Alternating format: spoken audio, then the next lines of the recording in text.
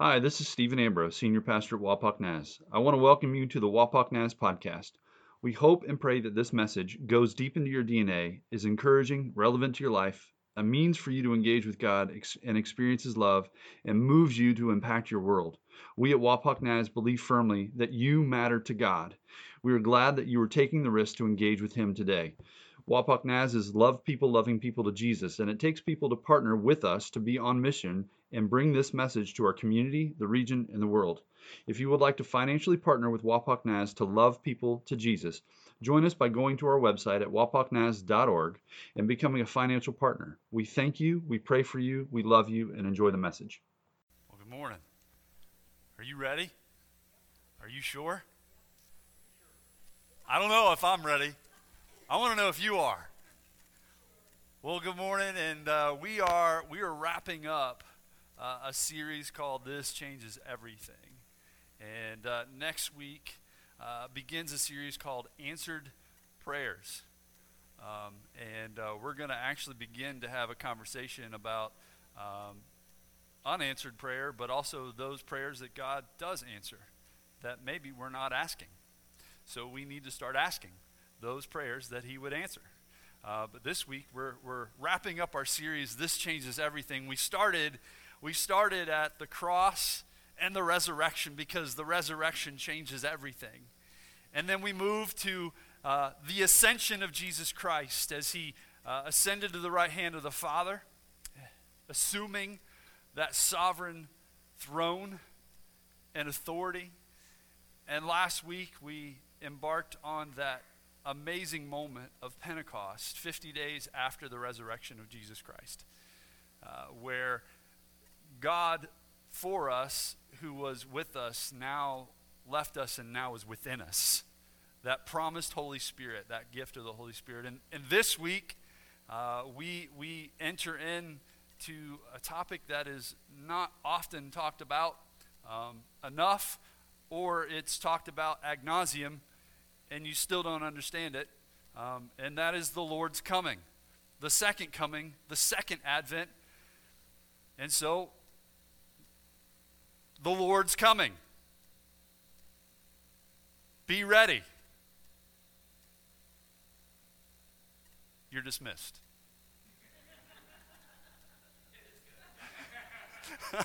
Peace out, bro.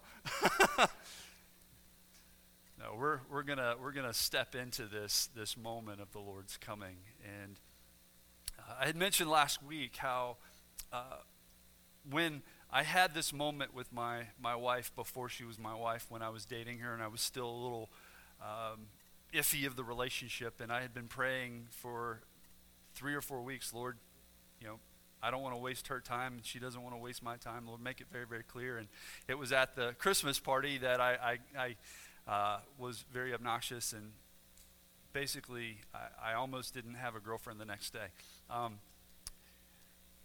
We saw how that worked out, right? I'm still obnoxious, and now I have a wife. But there was that moment that changed everything, that I knew she was my wife. And at that point in time, the wheel started to turn. The boxes that I had boxed up were now becoming unboxed, because I was planning on moving and selling my house and going into the West Coast and going to a marriage and family therapy program, and all those things got shifted. And it was around February that I actually bought the ring. And it was May 1st, 2010, that she and I went on a date. It was almost a replica of our first date. And we went to Cox Arboretum, and we were walking across the bridge, and it was beautiful. The sun was coming down, and I asked her, would she?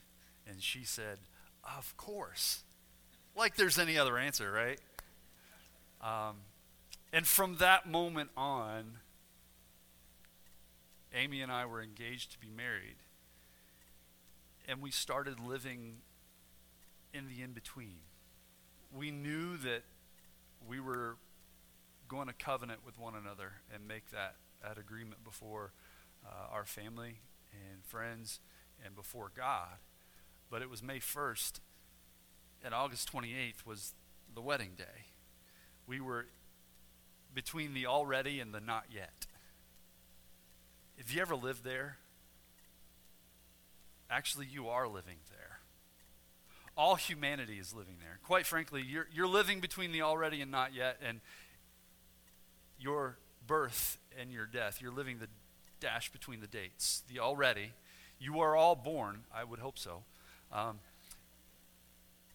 But there will be a time when you're not here. The already and the not yet. Humanity is living in the already and the not yet. From Pentecost, when Jesus Christ sent his Spirit and God dwelled in mankind for the first time, we started to live in the already and not yet. Because Jesus Christ himself is to come back. That second coming, that even the prophet Daniel, several hundred years before Jesus Christ, in a vision wrote, "In my vision at night, I, Daniel, looked, and there before me was one like the Son of Man, coming with the clouds." Beautiful. He's not predicting the future. He's speaking of the future that will eventually become now. He continues that he approached the Ancient of Days. How beautiful is that? And was led into his presence. He, the Son of Man, was given authority, glory, and sovereign power. All the peoples, all nations, and men of every language worshipped him. His dominion is everlasting. It always will be. Always was, always is, and always will be. That will not pass away. And his kingdom is one that will not be destroyed. On the other end of the Bible, in Revelation, John the Apostle, who was one of Jesus' disciples, the only one that literally, physically, with his own two eyeballs, watched Jesus take his last breath on the cross, who also witnessed the bodily resurrection and the ascension of Jesus Christ, going to the right hand of the Father, and experienced Pentecost. In his old age, looking over his shoulder, he wrote not only the narrative of the book of John, but those 3 letters. And then he had a vision on the Isle of Patmos when he was exiled. And notice how very similar John's words are to Daniel's. Look, behold, hold with your eyes. He is coming with the clouds, and every eye will see him. Unlike the ascension, astronaut Jesus going to the right hand of the Father, unlike the ascension, where there were only several hundred people witnessing with their own 2 eyeballs, Jesus going into the clouds, Jesus' second coming, when he comes again, will be seen by every human being, by every eyeball, able to see. Look, behold with your eyes, he's coming with the clouds, and every eye will see him. Even those who pierced him. All peoples of the earth will mourn because of him. So shall it be, amen. It is true. I am the Alpha and Omega, says the Lord God, who is and who was and who is to come, the Almighty. Even Paul himself wrote of Jesus' second coming. For the Lord himself will come down from heaven with a loud command, with the voice of the archangel. This would be Michael. With the trumpet call of God. And the dead will rise. Woohoo! That's going to be good. It's going to be a glorious day. We must understand that this is a day when all wrongs will be righted. When the axe that is at the root of the tree finishes its work and everything in society is upended, the first now will be last, and the last now will be first. This is a day where the victim becomes victorious, where the oppressor and the violent will be reckoned with. This is a day that Christ reigns and Satan completely is defeated. This is a glorious day when faith that you and I have will no longer be faith. In a blink of an eye, our faith becomes sight. Think about that for a moment. When Christ comes in the clouds, your faith, who you long for, who you hope for, who you truly put your hope and trust in, will now appear, and you will no longer have faith because the future will be now. It's a glorious day. Justice is exacted and done. It is a glorious day. The great reversal occurs when all the persecuted, all those who stood firm in their faith in the face of pressure, in the face of death, who have overcome, those who actually lost their heads for their faith will now be crowned. What an image that is, right? Those who lost their heads. And that is not an ancient statement. That is a very recent statement within the last several years. Those who lost their heads for their faith in Jesus Christ will be crowned with glory.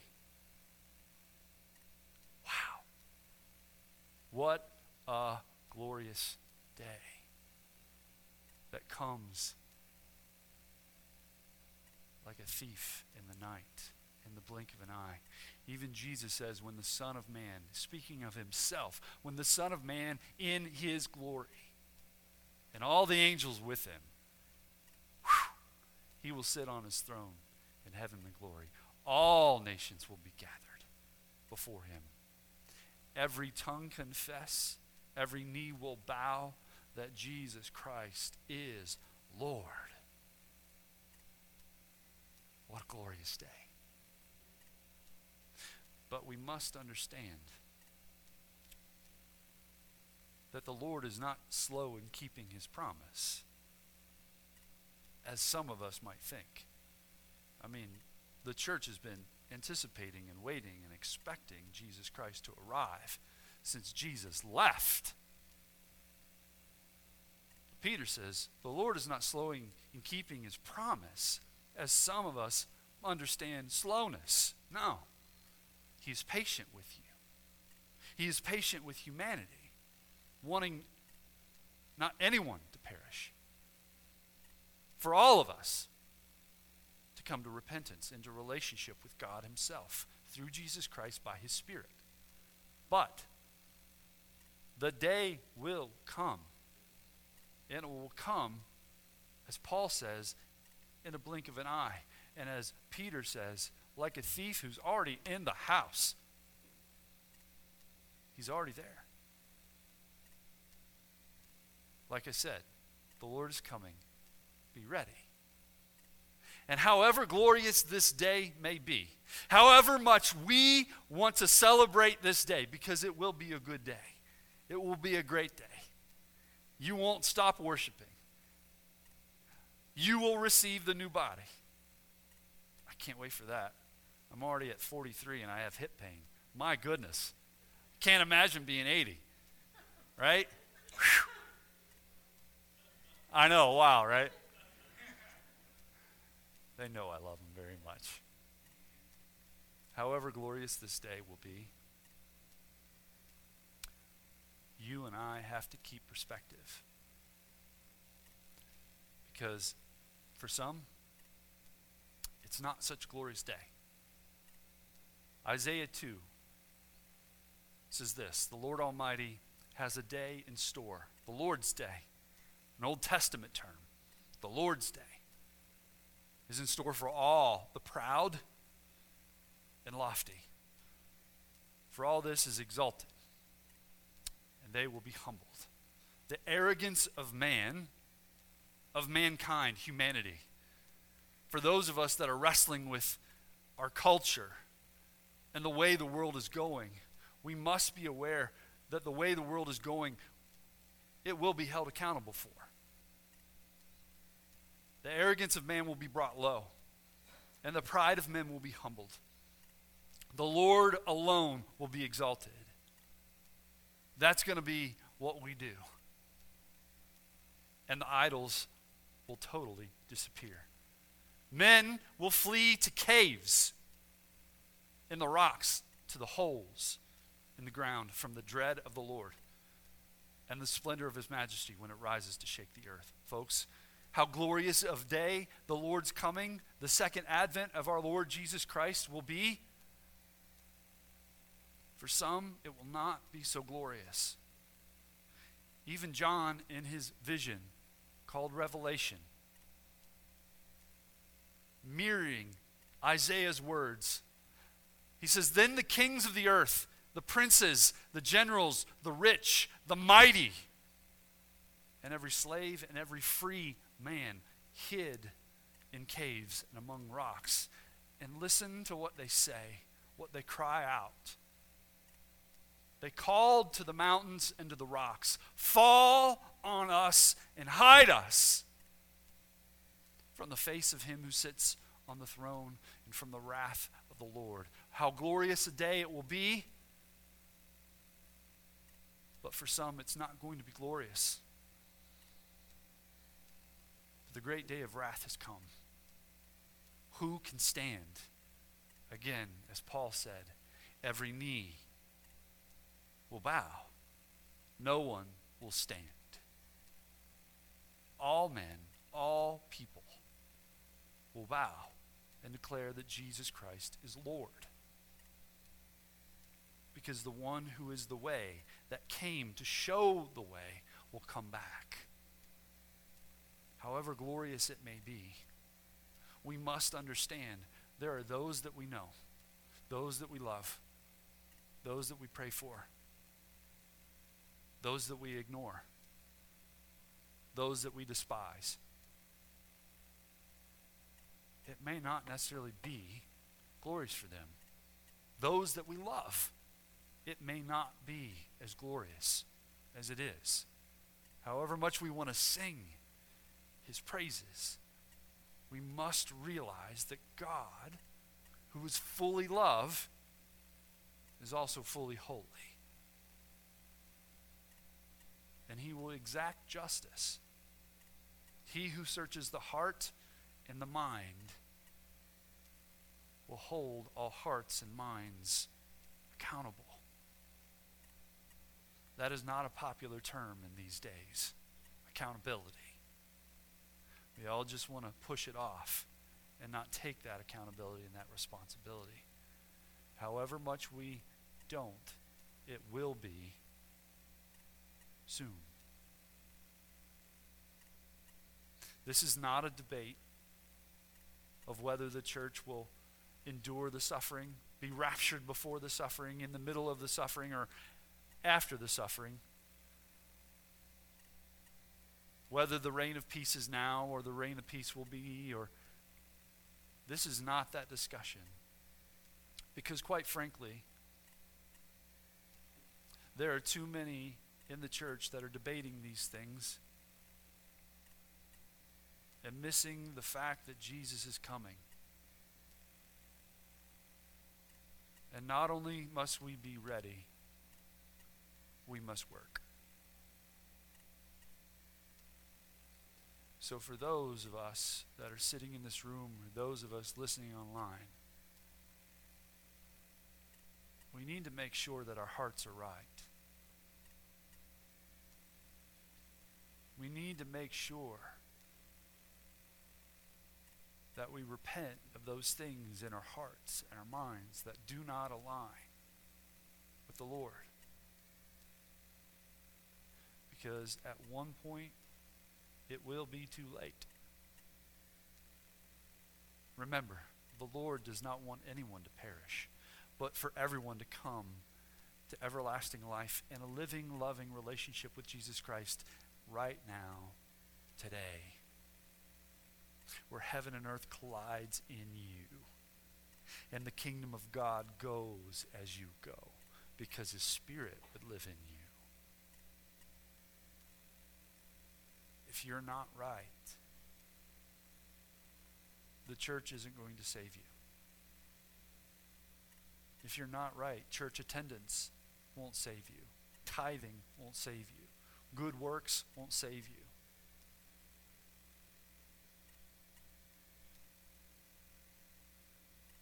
The Lord Jesus Christ is the answer. The Lord Jesus Christ is the way. Buddha is dead. Confucius is dead.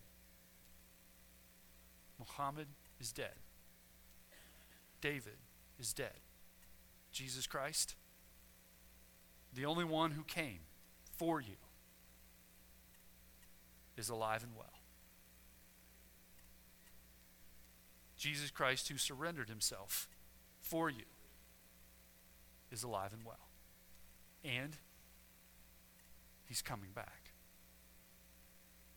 For those of us who know the Lord, we must make the most of the daylight and all that God has given you. Jesus himself said, as long as it is day, talking to his disciples, John chapter 8, he said, as long as it is day, we must do the work of him who sent me. Night's coming. There's no question. Night is coming when no one can work. While I'm in the world, I am the light of the world. Let us not forget what he said about us. Matthew chapter 5, on what we call the Sermon on the Mount, he says, you are the light of the world. He left. He's at the right hand of the Father. He sent his Spirit to reside in you, the Holy Spirit, Pentecost.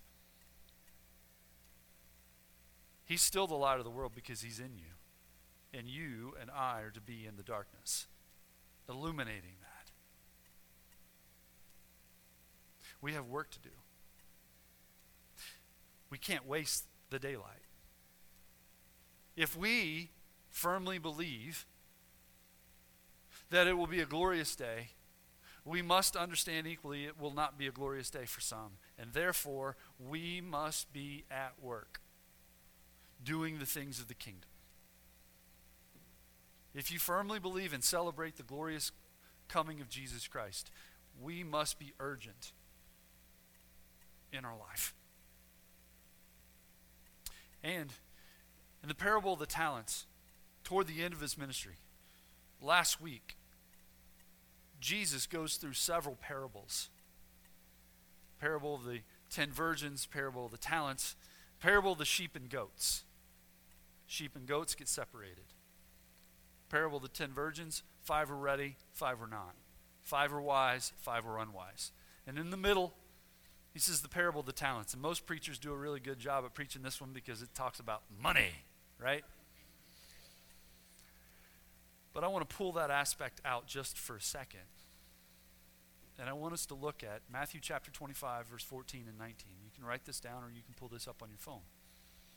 It starts off, again, it will be like a man going on a journey. That would be Jesus going on a journey. And that would actually be astronaut Jesus, the ascension, 50 days post his resurrection. He will be going on a journey. Before he goes on a journey, it says he entrusts his property to his servants. There, in the parable, one gets 5 talents, one gets 2, and another one gets 1. Talents are a weight, and so he basically gave them a lot of money, right? But I want us to remove that aspect. I want us to understand that you and I have been entrusted with more than money and with more than possessions. You have been entrusted with your breath. You have been entrusted with creativity and intellect. You've been entrusted with ability to work. You've been entrusted with a great mind. skills and talents and abilities that make you unique. You have been entrusted. And then in the middle of the parable, it says, after a long time, we don't know when, but it's going to happen. The master returned. Second coming of Jesus Christ. The master returns. And what does he do? He returns and settles accounts with them. The Lord has entrusted you with more than possessions and money. He's entrusted you with a whole lot more than that. And he will come and settle accounts with you on how you and I have managed and been stewards of what he's entrusted us with. Your home, your car, your time, your intellect, your creativity, your passions, your skills, your breath, the very breath that God gave you. So, you and I, we know it's a glorious day, but we also must know that he will settle accounts with us, those who bear the name of Jesus Christ. He will settle accounts with what he's entrusted, but he will also make us aware of our deeds, our words, our actions, our thoughts, and settle accounts with those as well. What a glorious day. What a glorious day. I hope that I'm not the wicked servant who Jesus took the one talent away because he buried it in the ground and gave it to the one who invested it. The kingdom of God is not a matter of talk, but of power. And the kingdom of God inherently deals with investment of what you've been entrusted. So, make the most of the daylight. Don't waste the daylight. Don't waste it. And we need to exchange our citizenship. Dare I say that? We need to exchange our citizenship. I'm assuming most of you sitting here are citizens of the United States of America. Well, there's one that I'm not really sure. Just kidding. But we hold that as our citizenship. But honestly, our citizenship, most of us hold to the fact that we are here on earth, right? There needs to be an exchange that happens. Paul says this, but our citizenship is in heaven. And notice how he links this idea up. This mindset. It's not an idea, it's a mindset. But our citizenship is in heaven, and we eagerly await a Savior from there, the Lord Jesus Christ. I was listening to a podcast called the Battle Ready Podcast. Father and son, both pastors, Aaron McManus and Erwin McManus, the older is the father. And his son, Aaron, asked his dad, how does a leader prepare for change? Immediately, Erwin says, well, pride and arrogance make you rigid. Humility makes you teachable, malleable. And without missing a beat, the son actually seemed to school the father. It was a great moment. And Aaron said, don't fall in love with the present. Don't fall in love with the present. See, I think sometimes for us, we fall in love with earth. We think this is all there is. I mean, it's all we see, it's all we touch, it's all we feel. That's our experiences, right? What is tangible? And when we fall in love with earth, we tie ourselves to earth. And if we fall in love with earth, thinking this is it, even as believers in Jesus Christ, we consume it.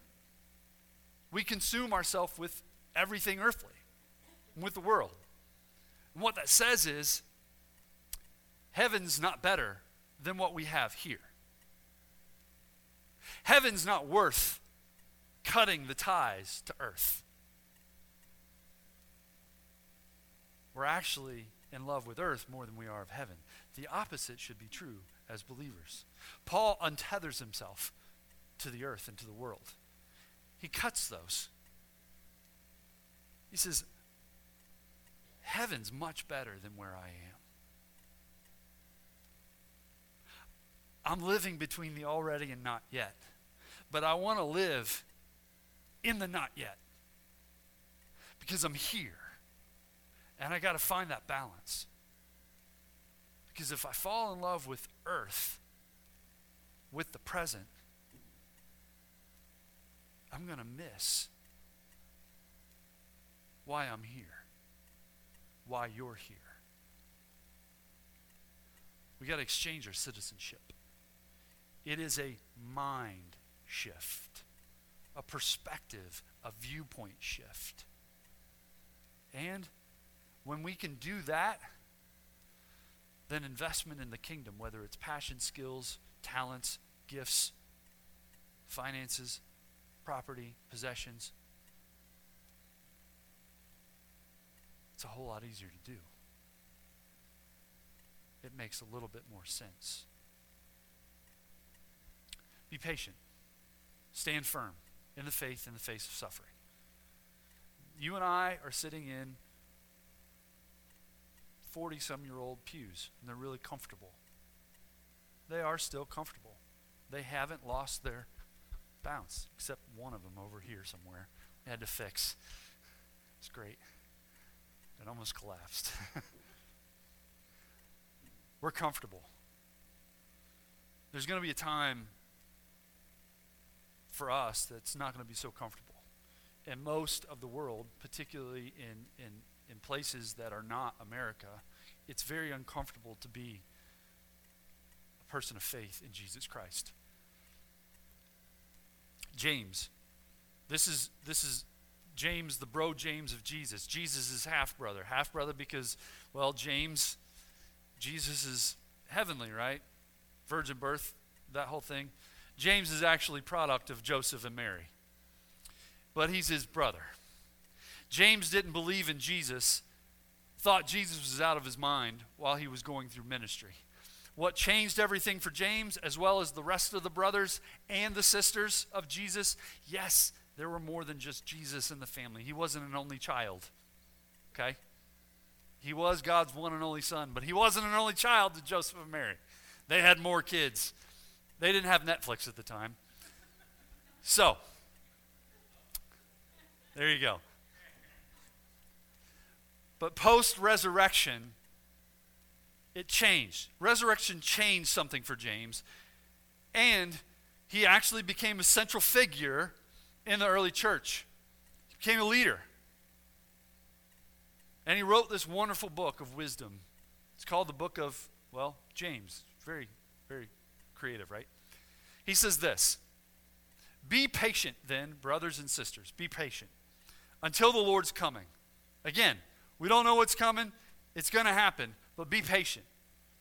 See how the farmer waits for the land to yield its valuable crop and how patient he is for the autumn and spring rains.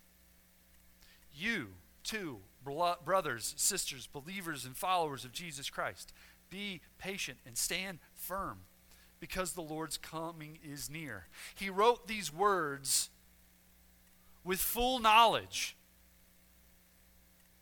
that many of the disciples who were in Jerusalem had scattered because of persecution.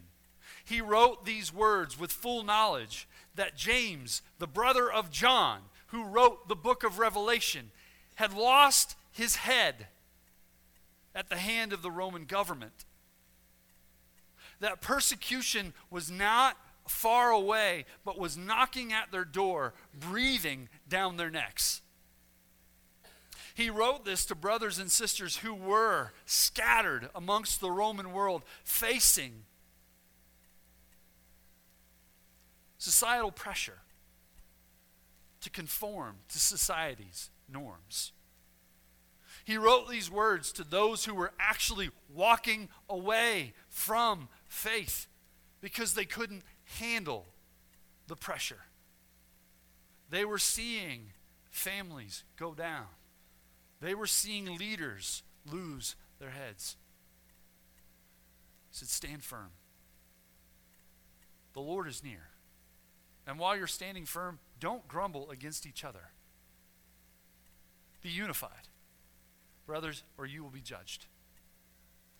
The judge is standing at the door because James understood that the judge is also the witness, and the witness is also the judge.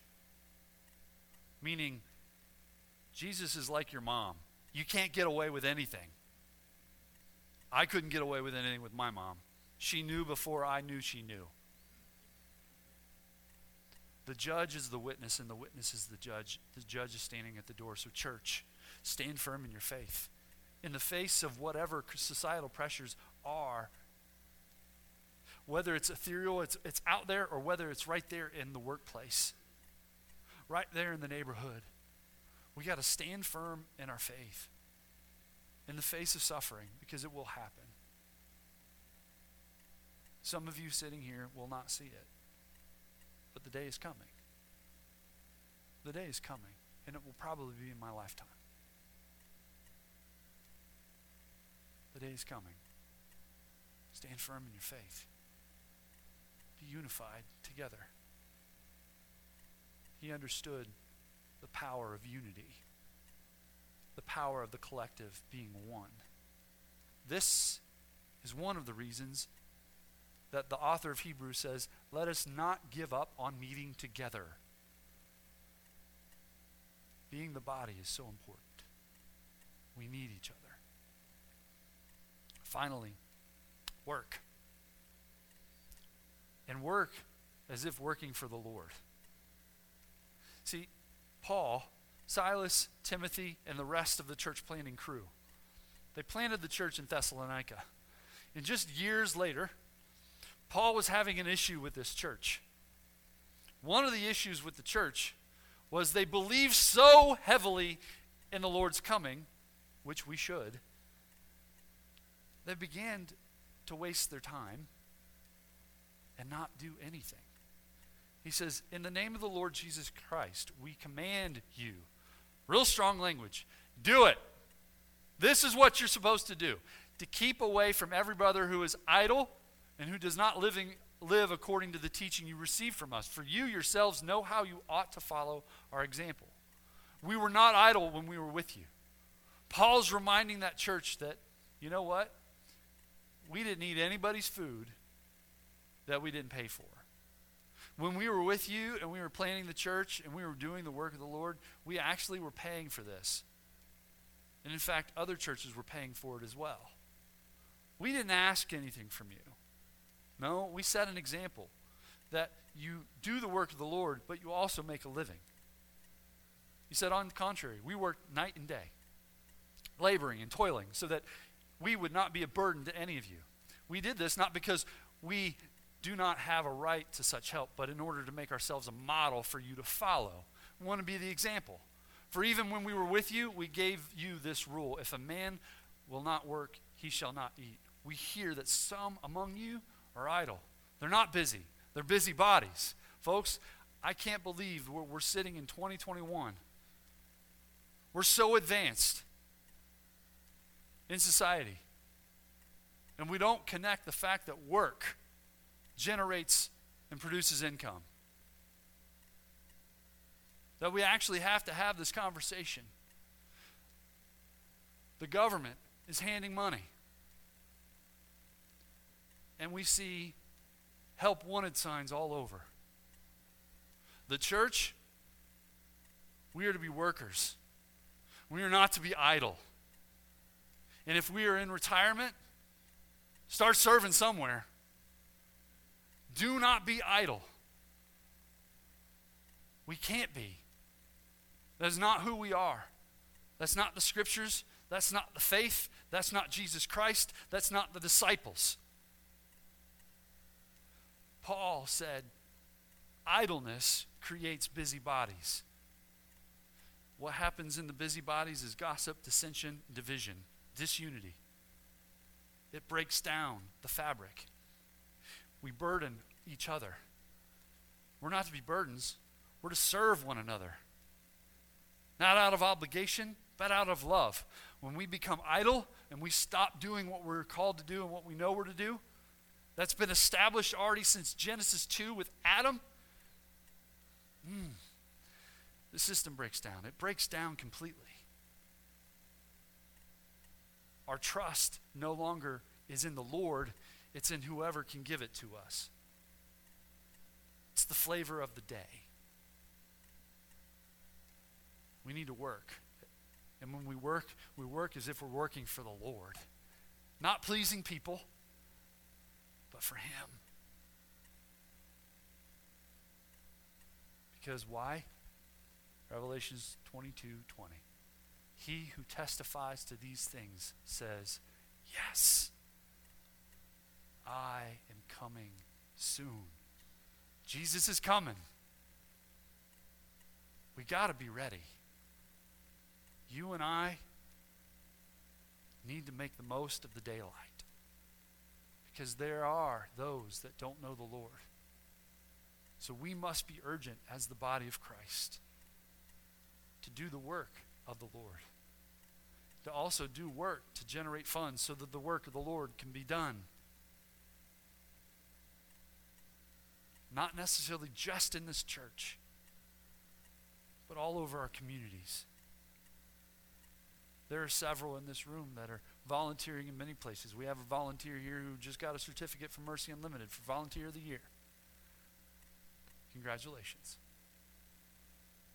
Family Life Center, 2 volunteers there. It's all over. We may not be able to do all things for all people, but you can do many things outside of here to connect with people and to connect them with the Lord. So, are you ready?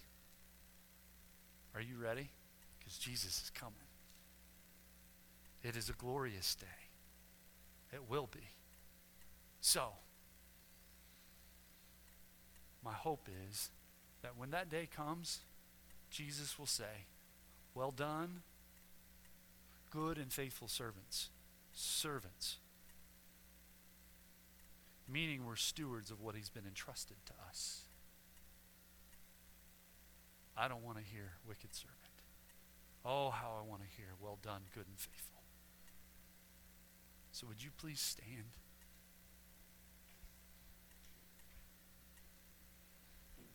Bow your heads for just one moment.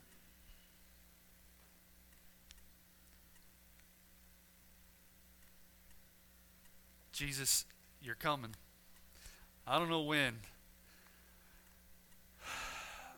But Scriptures encourages us to pray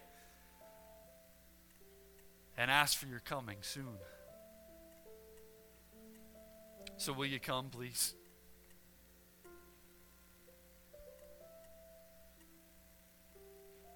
And while we're in the delay, while we're in the already and not yet, Lord, may we be faithful. Will you generate that within our spirit, within our mind? That we make the most of every opportunity. And when opportunities aren't there, that we create opportunity. We generate them, that the gospel, the message, the good news, the hope of our Lord will come, will be spoken. That we give a reason for our hope. It's not an intellectual reason. It's the reason because you've saved us. You've given us life and purpose and meaning. If we are idle, God, you are a God of movement. May we begin to mirror the God of movement.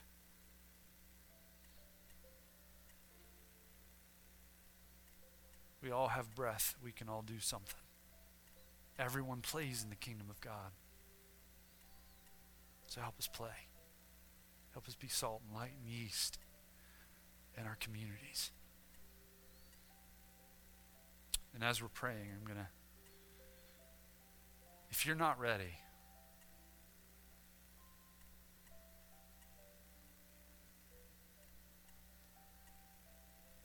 I really want that day to be a glorious day for you.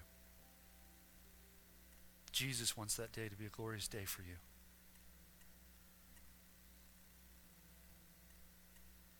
You can be ready today.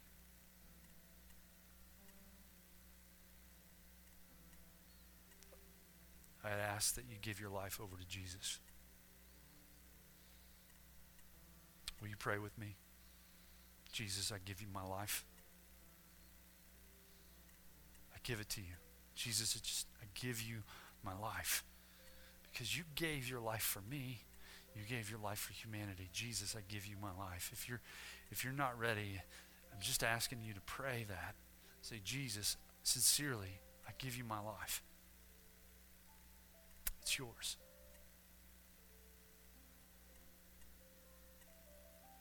That's not the end of the conversation. That's just the beginning. And if you prayed that for the first time and you sincerely meant that for the first time in your life, will you please just raise your hand?